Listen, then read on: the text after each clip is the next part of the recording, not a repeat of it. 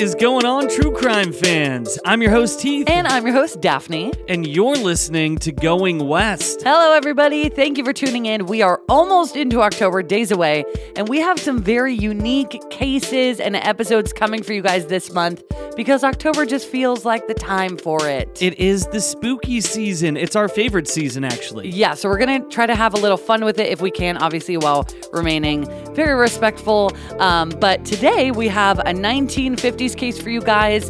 It is a very mysterious and eerie story out of Wisconsin around Halloween time. Yeah, we have not done a babysitter murder for you guys in a long time, but that's what we have for you guys today. It is very eerie when you get into the actual details. Absolutely. Also, if you're looking for more episodes, we just released a bonus episode on our Patreon and Apple Apple subscriptions on Apple Podcasts, and that is the story of Britt Lapthorne. That's a crazy case about a backpacker from Australia that traveled to Croatia. And that case happened in 2008. That just came out. So if you want to check that out and almost 100 other bonus episodes that are full length and ad free that we have not covered on Going West, head on over to patreon.com/goingwestpodcast or just open up your Apple Podcasts app and hit subscribe. All right, guys, I don't think we have anything more for you. I think that was enough. I think that was enough. All right, guys, this is episode 344 of Going West, so let's get into it.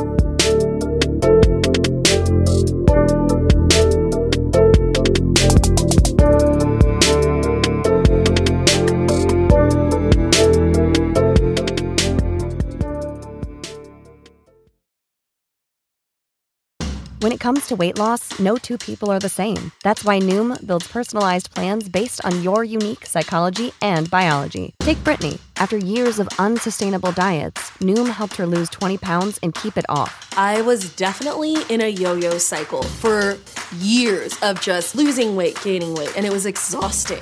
And Stephanie. She's a former D1 athlete who knew she couldn't outtrain her diet, and she lost 38 pounds. My relationship to food before Noom was never consistent. And Evan, he can't stand salads, but he still lost 50 pounds with Noom.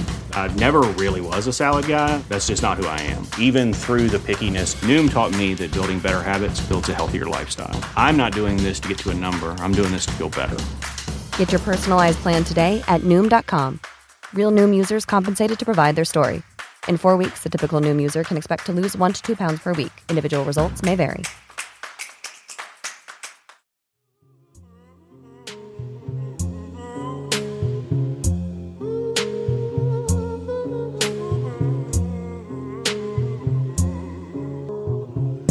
In October of 1953, a 15-year-old girl went missing while babysitting in her Wisconsin neighborhood.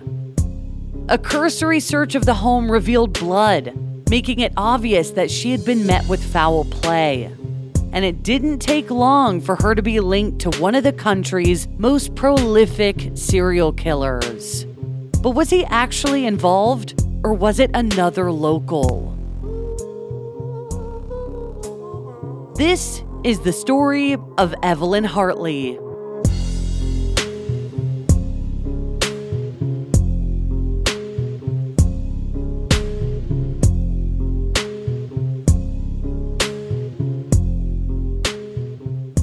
Evelyn Grace Hartley, better known as Evie among her family and friends, was born on November 21st, 1937, to parents Ethel and Richard Hartley. One of 4, Evelyn grew up alongside 2 brothers named Thomas and Richard Jr. and a sister named Carolyn. But sadly, when Evelyn was just 9 years old, her brother Richard Jr. fell ill of polio. So he was 18 years old, he had just graduated high school and immediately enlisted in the Navy, stationed in Bainbridge, Maryland, amidst the Korean War. And then he died just a few months later on September 5th, 1946. 3 years after their tragic loss, the family relocated from Charleston, Illinois to La Crosse, Wisconsin, which is nestled along the Mississippi River just over the border of Minnesota. The family settled into their new community and instantly became members of the First Presbyterian Church there. And Evelyn herself worked both for the nursery and the church's youth program and also sang and played piano in the church choir. But she had a very athletic side as well. She enjoyed playing tennis, golfing, skiing, swimming, and hiking. So she was extremely active and had so much fun with all the different activities. In 1953, Evelyn was a junior at Central High School, and although her passion was science, she was also a member of the drama club. Peers described her as attractive, wholesome, and intelligent, and her principal remembered, quote, "She was popular because she did things in the right way." Quiet and dependable, she was a diligent student and maintained a straight-A average. One classmate described her as quiet and pretty, and another said, quote, "As I remember, she was so much better than most of us. You could talk very easily with her, and she was very bright. You thought she would be someone in the future." And her family claimed that she had been on a few dates throughout her young life, but she had never been in a steady relationship. On the evening of Saturday, October 24th, 1953, Evelyn had agreed to babysit for a colleague of her father's, Viggo Rasmussen. Evelyn's father, Richard, was a PhD and a biology professor at La Crosse State College, where Viggo was a physics professor. So that evening, there was this big football game that drew in the entire town, which Viggo wanted to attend that night. Reportedly, the Rasmussen's regular babysitter was also attending this football game, so Richard recommended his daughter to his work colleague, and that seems to kind of be how she got the job. But some sources do claim that Evelyn and the Rasmussen's babysitter were actually friends, and that she was the one who recommended Evelyn when she wanted to go to the game instead of caring for the Rasmussen's baby. Others have claimed that Evelyn had wanted to back out of babysitting that night because she needed to stay in and study, but that her mom just kind of encouraged her to uphold her commitment. And the great thing about babysitting, and with this baby in particular, is once the baby goes down, you can kind of do whatever you want. Exactly. She still had time to study here. But regardless of how it happened, Evelyn found herself at the Rasmussen's home on that fateful Saturday evening. Viggo's wife, Madeline, and their oldest daughter, 7-year-old Rosalind, were headed to this game as well, leaving their youngest daughter, 20-month-old Janice, with Evelyn. Now, around 6 p.m. that evening, Viggo picked Evelyn up from her family's home on Johnson Street in southeast La Crosse and drove her to their home on Heschler Drive, which is just 5 minutes away. Rosalind remembers Evelyn arriving with a large bouquet of flowers for the family because that's just the thoughtful and kind person that she was. Between 6:30 p.m. and 6:45 p.m., Madeline and Viggo walked Evelyn through the instructions to care for Janice, who was about to go to bed for the evening. She was told to put Janice in her crib at 7 p.m., and then at 7:15 p.m., Evelyn was asked to go back into her room and cover her with a comforter, which was hanging over the end of the crib. Now, around 6:45 p.m., Madeline, Viggo, Rosalind, and a young neighbor friend of hers headed out for this game, leaving Evelyn and baby Janice alone. So Evelyn put the baby down for bed, waiting until she was asleep to go back in and put the blanket on her as instructed.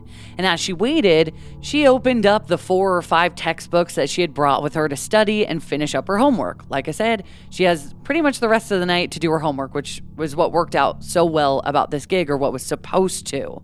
So around 7 p.m., Evelyn's mom, Ethel, recalls having this urge to check on her daughter, but knowing that she was busy, refrained from doing so.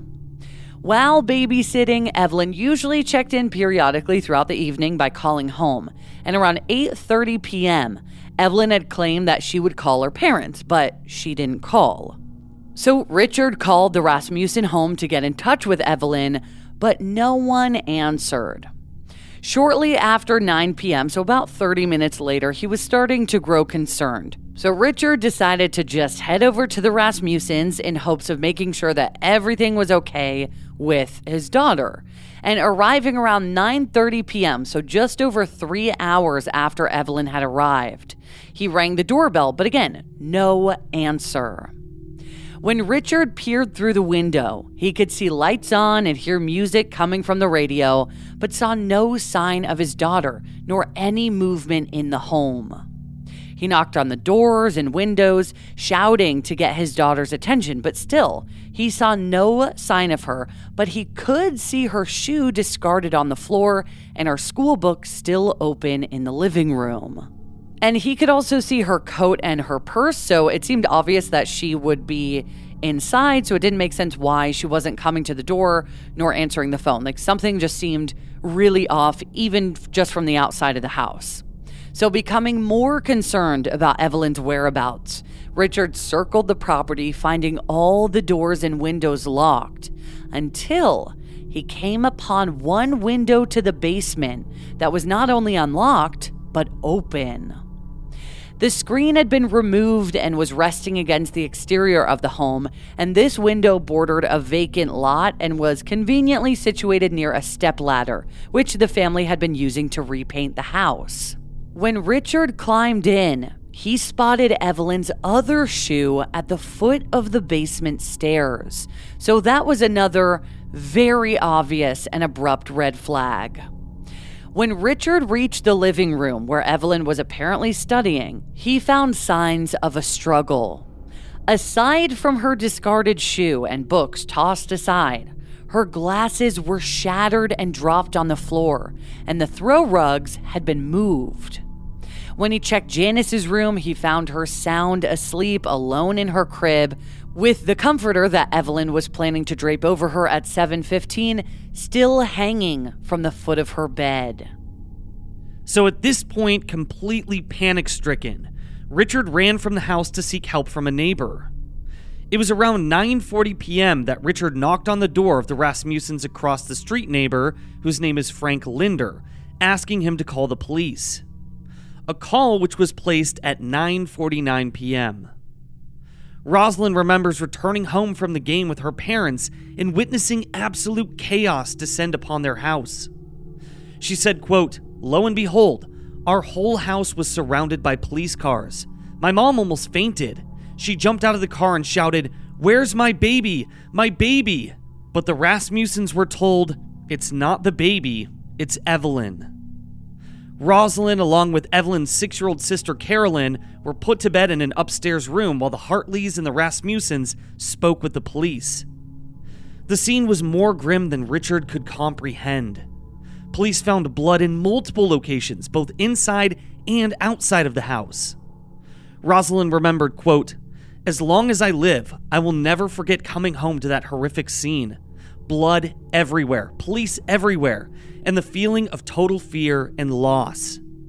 Not only was it a turning point for the town, but for us as well. I was so scared. We were terrified. I was trying to make sense of it all. It was the first time that I'd ever seen adults cry." So 20 police officers, along with the sheriff, multiple detectives, highway patrolmen, and members of the district attorney's office, responded to the home to investigate. Signs of foul play riddled the scene, but none of them gave any indication of where Evelyn had gone. And based on that open window, police believed that someone, either an opportunistic passerby or someone who knew Evelyn would be there alone that night, took advantage of the accessible window and entered the home specifically to abduct and potentially assault Evelyn Hartley. And I gotta say, that's so scary thinking about that. She is locked in the house. She is, supposedly very safe. She's watching this baby. She's studying. And little does she know before it happens that somebody is creeping through the basement window and sneaking up the stairs to attack her. For some reason, the scene or the picture that I have in my head is a scene from Black Christmas where the lead... I hear ya. You know what I'm talking about, where the lead is down in the basement and you can see like a person walking past the basement window. Yes. Very, very scary. Well, and also with that, the fact that her shoe was found at the bottom of the basement stairs, like it makes you wonder if anything happened in the basement. And I guess I'm just saying that because basements are so scary that it makes this whole scene all the more horrifying, knowing that part of the attack must have taken place there. But yeah, just a terrifying situation. And it's only going to get worse. So 3 other windows in the basement had marks from someone trying to pry open the panes, meaning that this person not only got through one of the windows, but had tried to open others to get in. Ugh. So, footprints from a men's size 11 sneaker were found in both the living room of the home and the dirt in the window well of the open basement window. And blood was found splattered both inside the house and also in the yard. A large puddle of blood had pooled on the floor beneath the basement window, leading investigators to believe that Evelyn had been injured and potentially fatally injured inside the house before being removed by her attacker or attackers, and again, through the basement. In the backyard, there were 2 more large bloodstains, one about 18 inches wide, and then investigators also discovered a bloody handprint on the garage. Farther away from the Rasmussens' home in the yard of their neighbors, the Downer family, there was another large blood stain. So it appeared as if her abductor had been dropping Evelyn's bloodied body on the way out of the basement, leaving imprints along their route. Yeah, because you have to imagine this person is trying to haul a body out of a basement window. So yeah, that's going to be hard to do. So freaky. So fragments of her red corduroy pants were recovered nearby as well, and scent dogs were put to work right away, and they were actually able to track Evelyn's scent to a nearby intersection, and that was the street just north of the Rasmussens' home, which is Cooley Street. But it was there, unfortunately, that they lost her scent, which led investigators, as well as Evelyn's family, to believe that she was put into a car and transported elsewhere. By early Sunday morning, when light dawned on the gruesome scene, Richard claims he knew his daughter was gone. The following day, Ethel walked through the crime scene herself and came to the same conclusion. She told the local paper quietly, quote, "We know she isn't alive now." The grim and tragic end to one of the community's most promising young members really weighed heavily on everyone in La Crosse. One of the Hartleys' neighbors said, quote, "You expect this to happen in New York or Chicago or St. Louis, not in La Crosse." The city of about 50,000 people really rallied behind her family and were determined to find who had taken Evelyn. And donations also poured in from just very concerned citizens and businesses all over Wisconsin. With very few leads and very puzzling evidence here, police begged anyone who believed that they had seen or heard something to come forward. And this led to a tip from a neighbor of the Rasmussens, who said that they heard screaming coming from the house at 7 p.m. on the evening of Saturday, October 24th, which would have been less than an hour after she arrived. Now, thinking that it was just children playing, they neglected to report it or investigate it further. And because of the narrow window of time between when Madeline, Vigo, and the children left, which was around 6:45 p.m., and when Evelyn was supposed to cover up the baby with her blanket, which was at 7:15 p.m., police believe that she was abducted at 7 p.m., which is so crazy to think about because they had left 15 minutes earlier. It's a tiny window. And that makes you believe that somebody had been watching the home, maybe waiting for the adults to leave so that they could finally enter in through that basement window. Oh, God, you're so right. Freaky. So, and this would also align with when neighbors heard screaming, of course. So another neighbor claimed that he spotted 2 men walking with a girl in between them, stumbling slightly. And this was in the vicinity of the Rasmussens' house around 7:15 p.m., which would definitely make sense for the timeline here. Now, later, when he was in his vehicle, this neighbor, he claimed that he spotted this trio again. But this time, the men were seated upright with one of them driving the car, and the girl was apparently slumped over next to the other man in the back seat. This tip became a crucial piece of evidence in the investigation, and it's still being discussed today as a possible theory. Now, let's talk about the car for a second. So, the car was light green in color and had 2-tone panels on its sides. This neighbor believed that it was either a 1941 or a 1942 Buick, and claims that he saw it circling the neighborhood around 8 p.m., and that it was driving so quickly that he almost collided with it. And remember, this case takes place in 1953, so, the car is around 10 years old. Now, the car was apparently headed west, which would lead them across the Mississippi River and into Minnesota. The neighbor who reported this tip has now been identified as Ed Hofer, though he went unnamed in the media for like 50 years, and I'm assuming it's probably because he wanted to keep his identity safe from loads of speculation. Eugene Downer, who's the owner of the home neighboring the Rasmussens, where bloodstains were also found, claimed that his wife also saw this suspicious green vehicle as well. Evelyn's disappearance was the most thorough search in the history of La Crosse and one of the most intense in Wisconsin's history because over 1,000 people gathered to search for Evelyn alongside the police and the Hartleys, just walking the neighborhood and combing the landscape for any sign of her. And 1,000 people is quite a bit of people, when the population's only 50,000 in the entire town. Oh yeah, that's huge. And volunteers also just transcended age and background. It was like all types of people were coming out. The entire community just wanted to find answers for the family and also just catch whoever did this and make sure that they're not going to do it to anybody else and prey on any other young women in the neighborhood.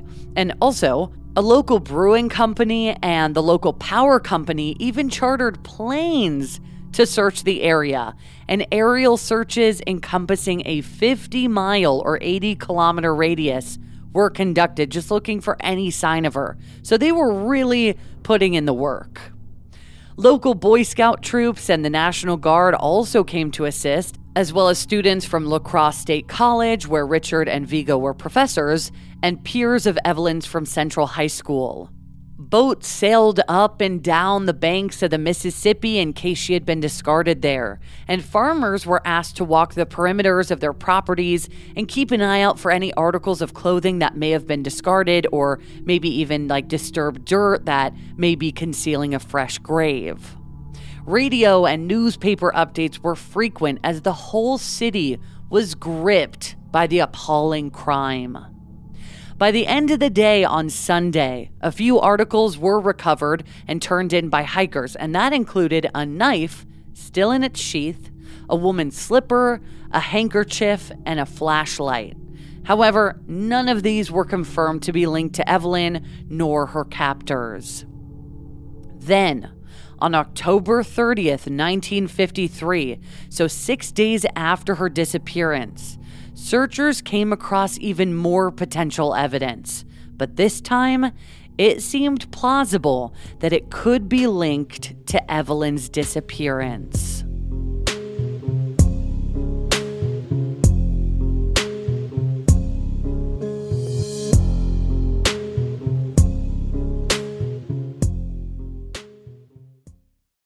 Sometimes Daphne and I are doing research for Going West, and we subscribe to different newspapers from all around the country, and then we forget to unsubscribe. But that's exactly why we love Rocket Money.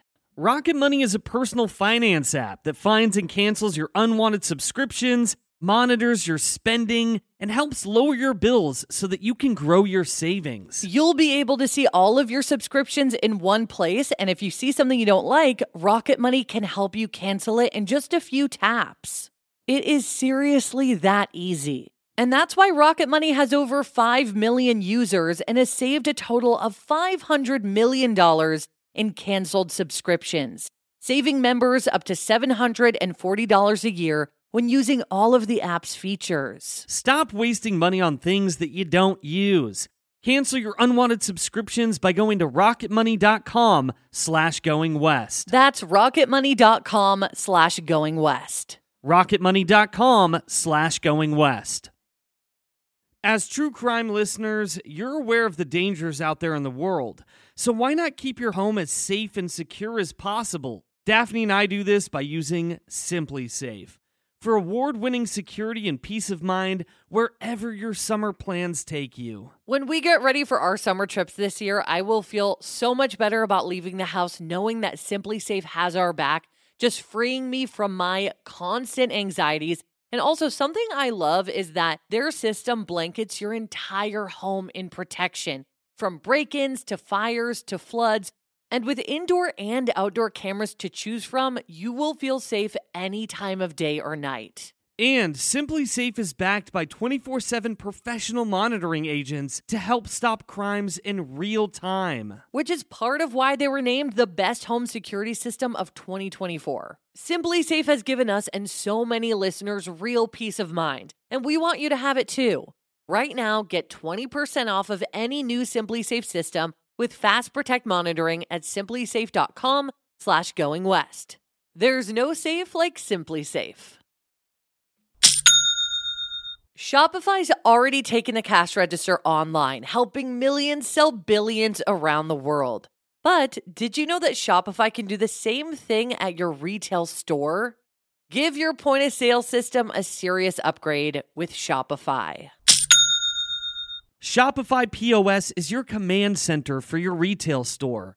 From accepting payments to managing inventory, Shopify has everything that you need to sell in person. I absolutely love Shopify. I launched my coffee company, Elders Coffee, with Shopify in December, and it has been such an amazing process. I seriously could not recommend Shopify more. Plus, Shopify's award-winning help is there to support your success every step of the way. And they really do. So what are you waiting for? Do retail right with Shopify. Sign up for a $1 per month trial period at shopify.com/goingwest, all lowercase. Go to shopify.com/goingwest to take your retail business to the next level today. Shopify.com/goingwest.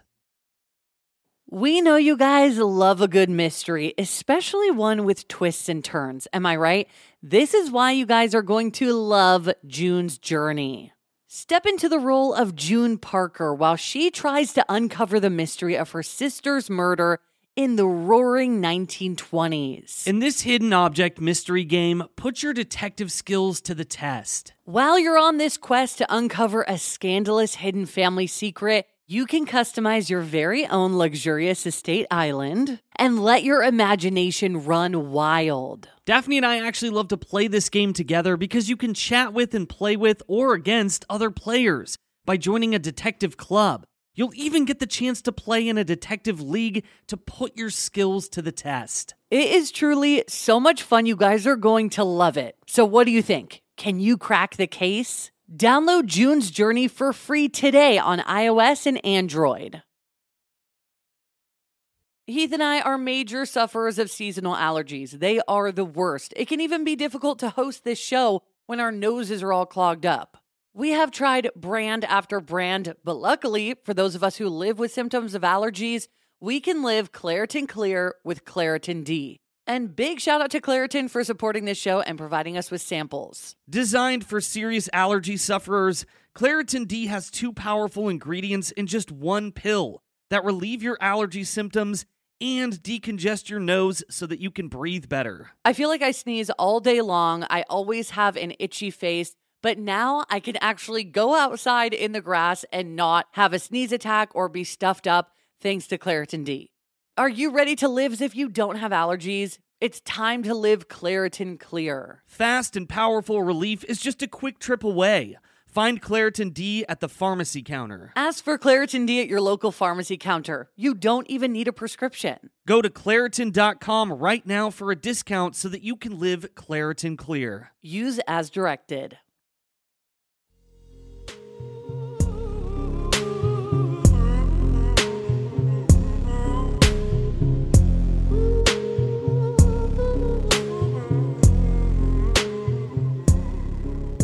Before that quick break, Daphne was telling us that some of the searchers had found some items, but police did not think that they were linked to Evelyn's disappearance. But then they had found a few things that they were sure were linked to Evelyn.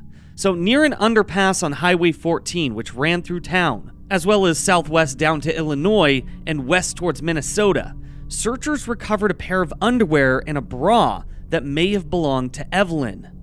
They were both stained with blood, though testing limitations at the time did not allow them to confirm whether or not it was actually Evelyn's blood. Then, about 4 miles or 6 kilometers down the same highway, a pair of men's pants were found, also blood-stained. But the most clear piece of potential evidence came in the form of shoes that investigators believe that the perpetrator was wearing that night. Similar to the footprints left in the Rasmussen's home and in the dirt of their window well in the basement window, the shoes were size 11 and had what police described as a suction cup pattern, matching the footprints left behind at the scene. The shoes were also recovered along Highway 14, outside of a small town called Coon Valley, about half an hour southeast of La Crosse. And like all the other items, the shoes were splattered with blood. Which is not something you come across often anyway, as an article of clothing splattered in blood. So I feel like all of these are a pretty good bet, but like you said, particularly these shoes. Absolutely. And the sneakers were BF Goodrich brand, with a rubber sole by the Hood Rubber Company, which had been bought out by BF Goodrich, and the model was called the Mogul, which was designed as activewear and specifically marketed as gym and athletic shoes.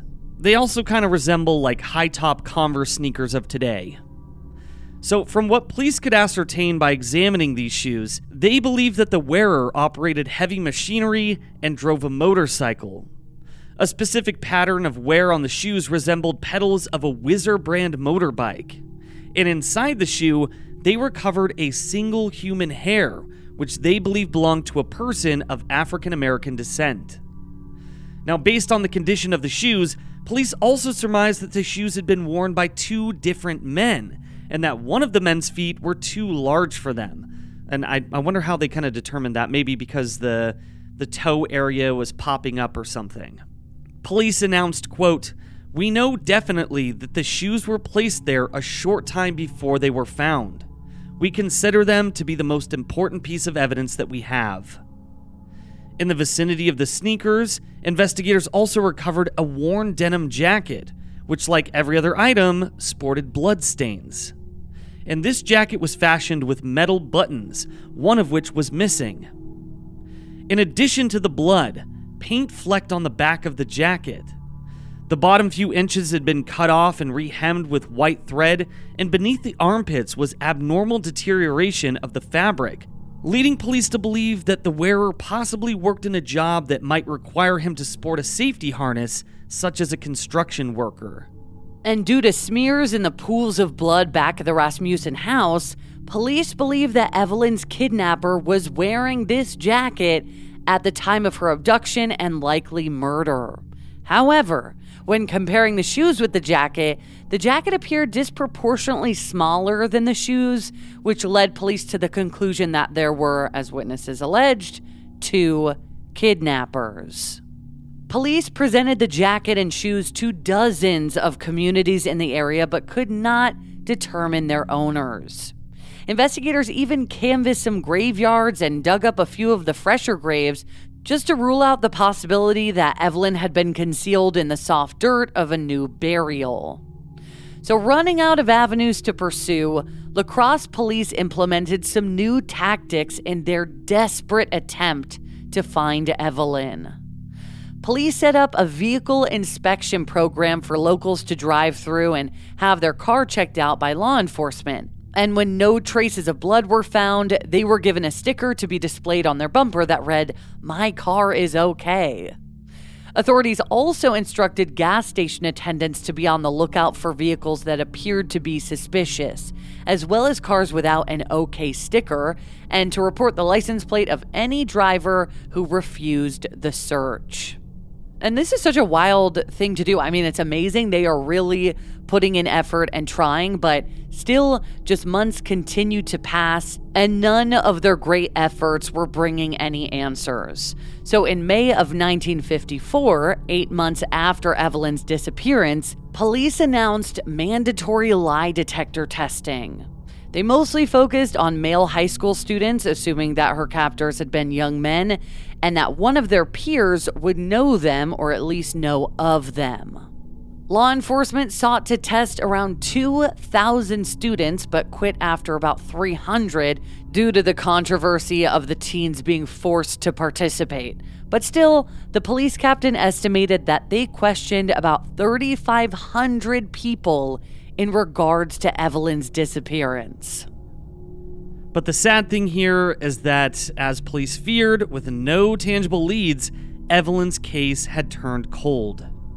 Years passed without news on the matter, but then, In 1957, the case received renewed attention when the arrest of a depraved serial killer brought forth a surprising connection to La Crosse, and some of you guys probably know who this person is. When the owner of a hardware store vanished, leaving blood stains on the floor, local police traced her whereabouts back to her most recent customer, whose name was Ed Gein. Born in 1906 in La Crosse, Wisconsin, Ed was living about 2 hours away in Plainfield at the time of the murder. His victim, Bernice Warden, disappeared on November 16, 1957, and when investigators came by Ed's house, suspecting his involvement, they found Bernice's headless body strung up in his shed like a hunting trophy. And they were able to trace another area disappearance back to him as well, that of a local bar owner named Mary Hogan, who he killed in 1954. But the most horrifying discovery of all, aside from the 2 women that he was found to have murdered, were the body parts of nearly a dozen other corpses used as decorations around his home. Human skin stretched and treated like leather, adorned chairs, lampshades, a wastebasket, and clothing. Skulls donned as bedposts and functioned as bowls in his kitchen. Many other body parts were being saved or squirreled away for later, including his second victim's entire head. Though there were only 2 confirmed victims, aside from the graves that he had desecrated, law enforcement believed that he could be responsible for as many as 7 more. Now, the connection to Evelyn was pretty theoretical, but entirely possible. Ed also hailed from La Crosse, Wisconsin, and on the night that Evelyn vanished, he was believed to have been visiting relatives in that area. However, this was kind of a long shot because his 2 victims were women in their 50s, both of whom he shot and killed pretty quickly. Neither Evelyn's profile nor the details of her abduction really aligned with Ed's MO. Although law enforcement did search his property for her remains, they came up empty-handed, and 2 lie detector tests came out in Ed's favor. But crazy that they questioned him about her and made him aware of her case at all, and just that this was a thought, but yeah, it doesn't seem to connect at all. And for those of you who don't know, Ed Gein's case was actually the inspiration for Texas Chainsaw Massacre. So that's how that... And so many other movies and shows. Like, yeah. I mean, he did some seriously disturbing things that you really don't see in many other cases at all. Like, he took things to a, like, hellish degree. And that's why a lot of movies were kind of based on his case. Exactly. But, given all of this, police ultimately decided that the connection was unlikely, and they ruled him out as a suspect. So Ed was eventually legally declared insane, and he died in a psychiatric hospital in 1984. Good riddance. Yes. Much later, in 2004, so 51 years after Evelyn's death, an unexpectedly promising lead came from a surprising source. A recorded conversation from decades prior that had gone unnoticed on a tape recorder. This part is absolutely insane to me.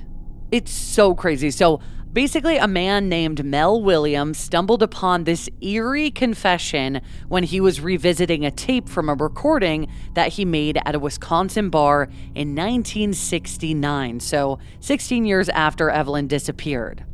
The story about why Mel was recording kind of differs depending on the source. Like, one source says he was recording a band who was playing there that evening, and then another claims that he was just simply enthralled by the story that the men were telling, and he wanted to hear more. And that kind of seems to be more of Mel's recollection. And he later said, quote, "This man was quite a character, buying booze for a bunch of alcoholic friends. I wanted him on tape for the memory." But regardless of the reason, Mel spent that evening in a bar called The Raven in Lafarge, Wisconsin, which is about an hour southeast of La Crosse. Mel overheard these 2 men discussing their involvement, along with another of their friends, in the abduction and murder of Evelyn Hartley. So one of the 2 men in the recording has remained officially unnamed, but locals have many theories about who he is. Whereas the other man who can be heard on the recording is Clyde Peterson, who was 22 at the time of Evelyn's disappearance. The men also implicate a third man, Jack Galtair, who was 24 at the time. So after discovering this eerie conversation that he happened to capture on tape, Mel came forward and brought the tape in to investigators, which obviously caused a giant stir in the community and confirmed many longtime rumors in the Lafarge area about who had been involved. Mel said in an interview, quote, "Anybody can make up a story, but there's got to be something to this. Why would the story come to this town? Why does everybody in Lafarge have a story about this? I do know they were capable of it." So, according to these men, they transported Evelyn by car from the Rasmussen's house in La Crosse to a home in Lafarge, Wisconsin. Jack was apparently the person who officially ended Evelyn's life, and the men then buried her just south of Lafarge.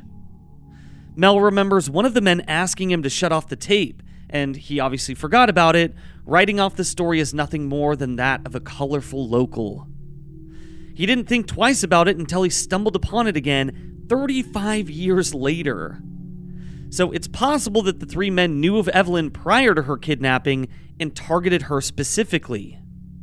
High school students in La Crosse were known to head down to Lafarge to go to parties, and the three adult men believed to be involved in her disappearance hung around these teenage parties.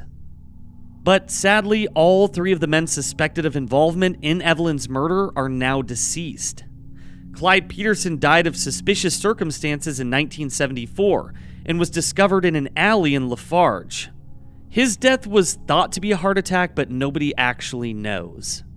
Now, Jack Galtair took his own life on Christmas Day in 1967, 2 years before Mel recorded the conversation at the bar, and possibly because he had some guilt. Definitely, that would make sense. And just for anybody that's confused about that, Jack was not one of the ones at the bar. They were just talking about him.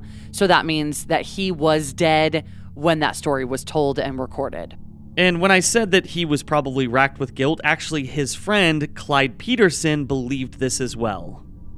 Clyde and Jack even had a history with crimes of this nature, having kidnapped a 15-year-old girl just 2 years before Evelyn's disappearance.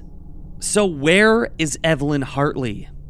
According to the men's story, she was buried along the Kickapoo River, which has flooded many times since then, so it's likely that her remains, if they were there, have probably since been washed away. I think it always feels credible when, we really see this in a lot of cases where somebody will be bragging about their crimes, and a lot of times, weirdly, it happens in bars. Like, there are so many different stories popping up in my head where somebody has been bragging about what they did in a bar to somebody. I don't know if it's just like they're drunk and they're just reminiscing on the horrible shit they've done. I think that's probably the case. You know, you get a little bit of liquid couragement, you think you're a tough guy because you're drunk, and then you start just kind of word vomiting out your crime. But it's just so dumb. Like, what an irresponsible thing to do. I mean, luckily they do it because a lot of times this is what solves cases, is when people just can't shut up about it, you know?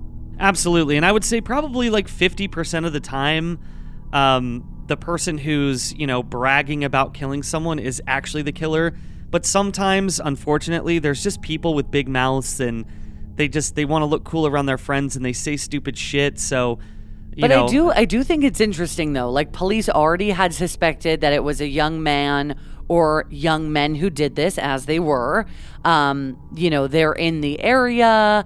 They have committed other crimes. They could have met Evelyn at some point. So even though there isn't some concrete major connection that we know of, like, it's not like, oh, we know that Evelyn knew these guys. It's not, there's nothing like that. Right. But still, it's pretty weird. And it just really makes you wonder.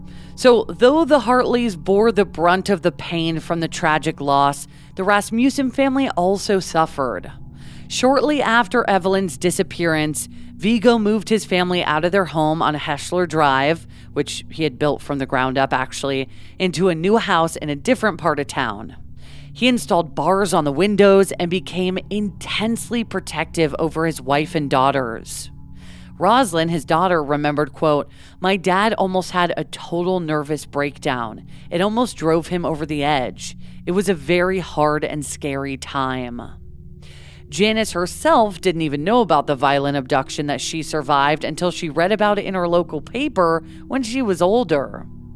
As the girls grew into teenagers, Vigo forbade them from babysitting. She said it affected him for the rest of his life, recalling, quote, "He was really hard on me, but I know a lot of it was because he was nervous and fearful. I felt really kind of lost in it all and really kind of overlooked. I don't recall ever getting any kind of help. I was at a very impressionable age." Madeline Rasmussen passed away in 1990, and Vigo followed in 1997. Rosalind said sadly, quote, "It haunted them for the rest of their lives."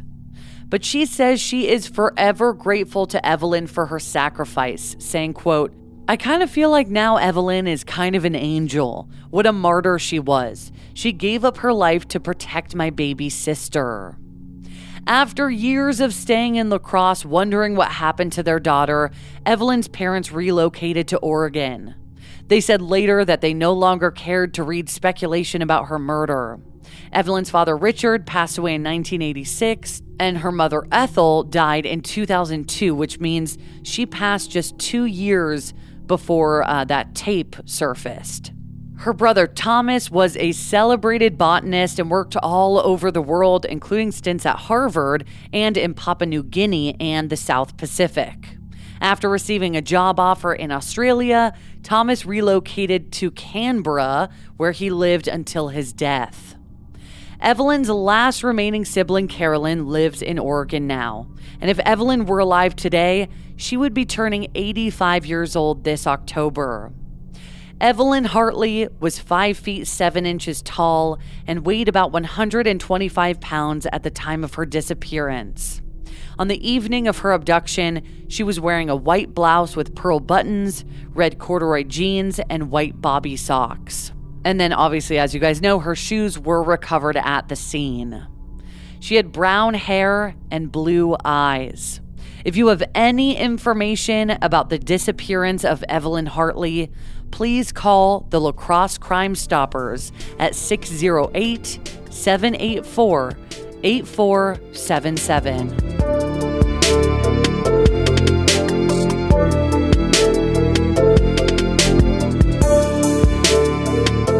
Thank you so much, everybody, for listening to this episode of Going West. Yes, thank you guys so much for listening to this episode, and on Tuesday we'll have an all-new case for you guys to dive into. I just can't believe that with all the work and manpower that was poured into the search for Evelyn, that they just found those few articles of clothing, which obviously were important. It felt like those were connected to the case, but that didn't really get them anywhere anyway. Like, it's just crazy to me that this case is still such a mystery after all this time and work. Yeah, and I just really hope that there's some sort of evidence that's still being preserved so that maybe one day genealogy testing can actually prove who was responsible for taking Evelyn's life. Absolutely. So we will wait and see. Thank you guys so much for tuning into this episode. And we'll see you next week. Yeah, we will see you on Tuesday. All right, guys. So for everybody out there in the world, don't be a stranger.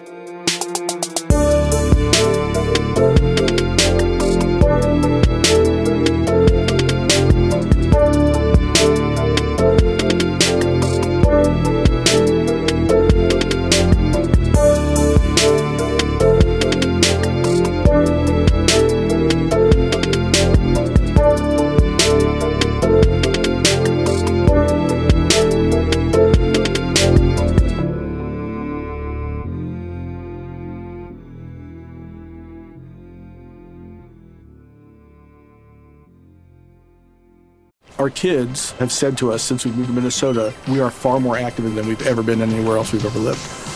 Moving to Minnesota opened up a lot of doors for us. Just this overall sense of community, of values that, Minnesotans have. It's a real accepting, loving community, especially with 2 young kids. See why CNBC ranks Minnesota #4 best state to live and work. A great place to work, an even better place to live. ExploreMinnesota.com/live.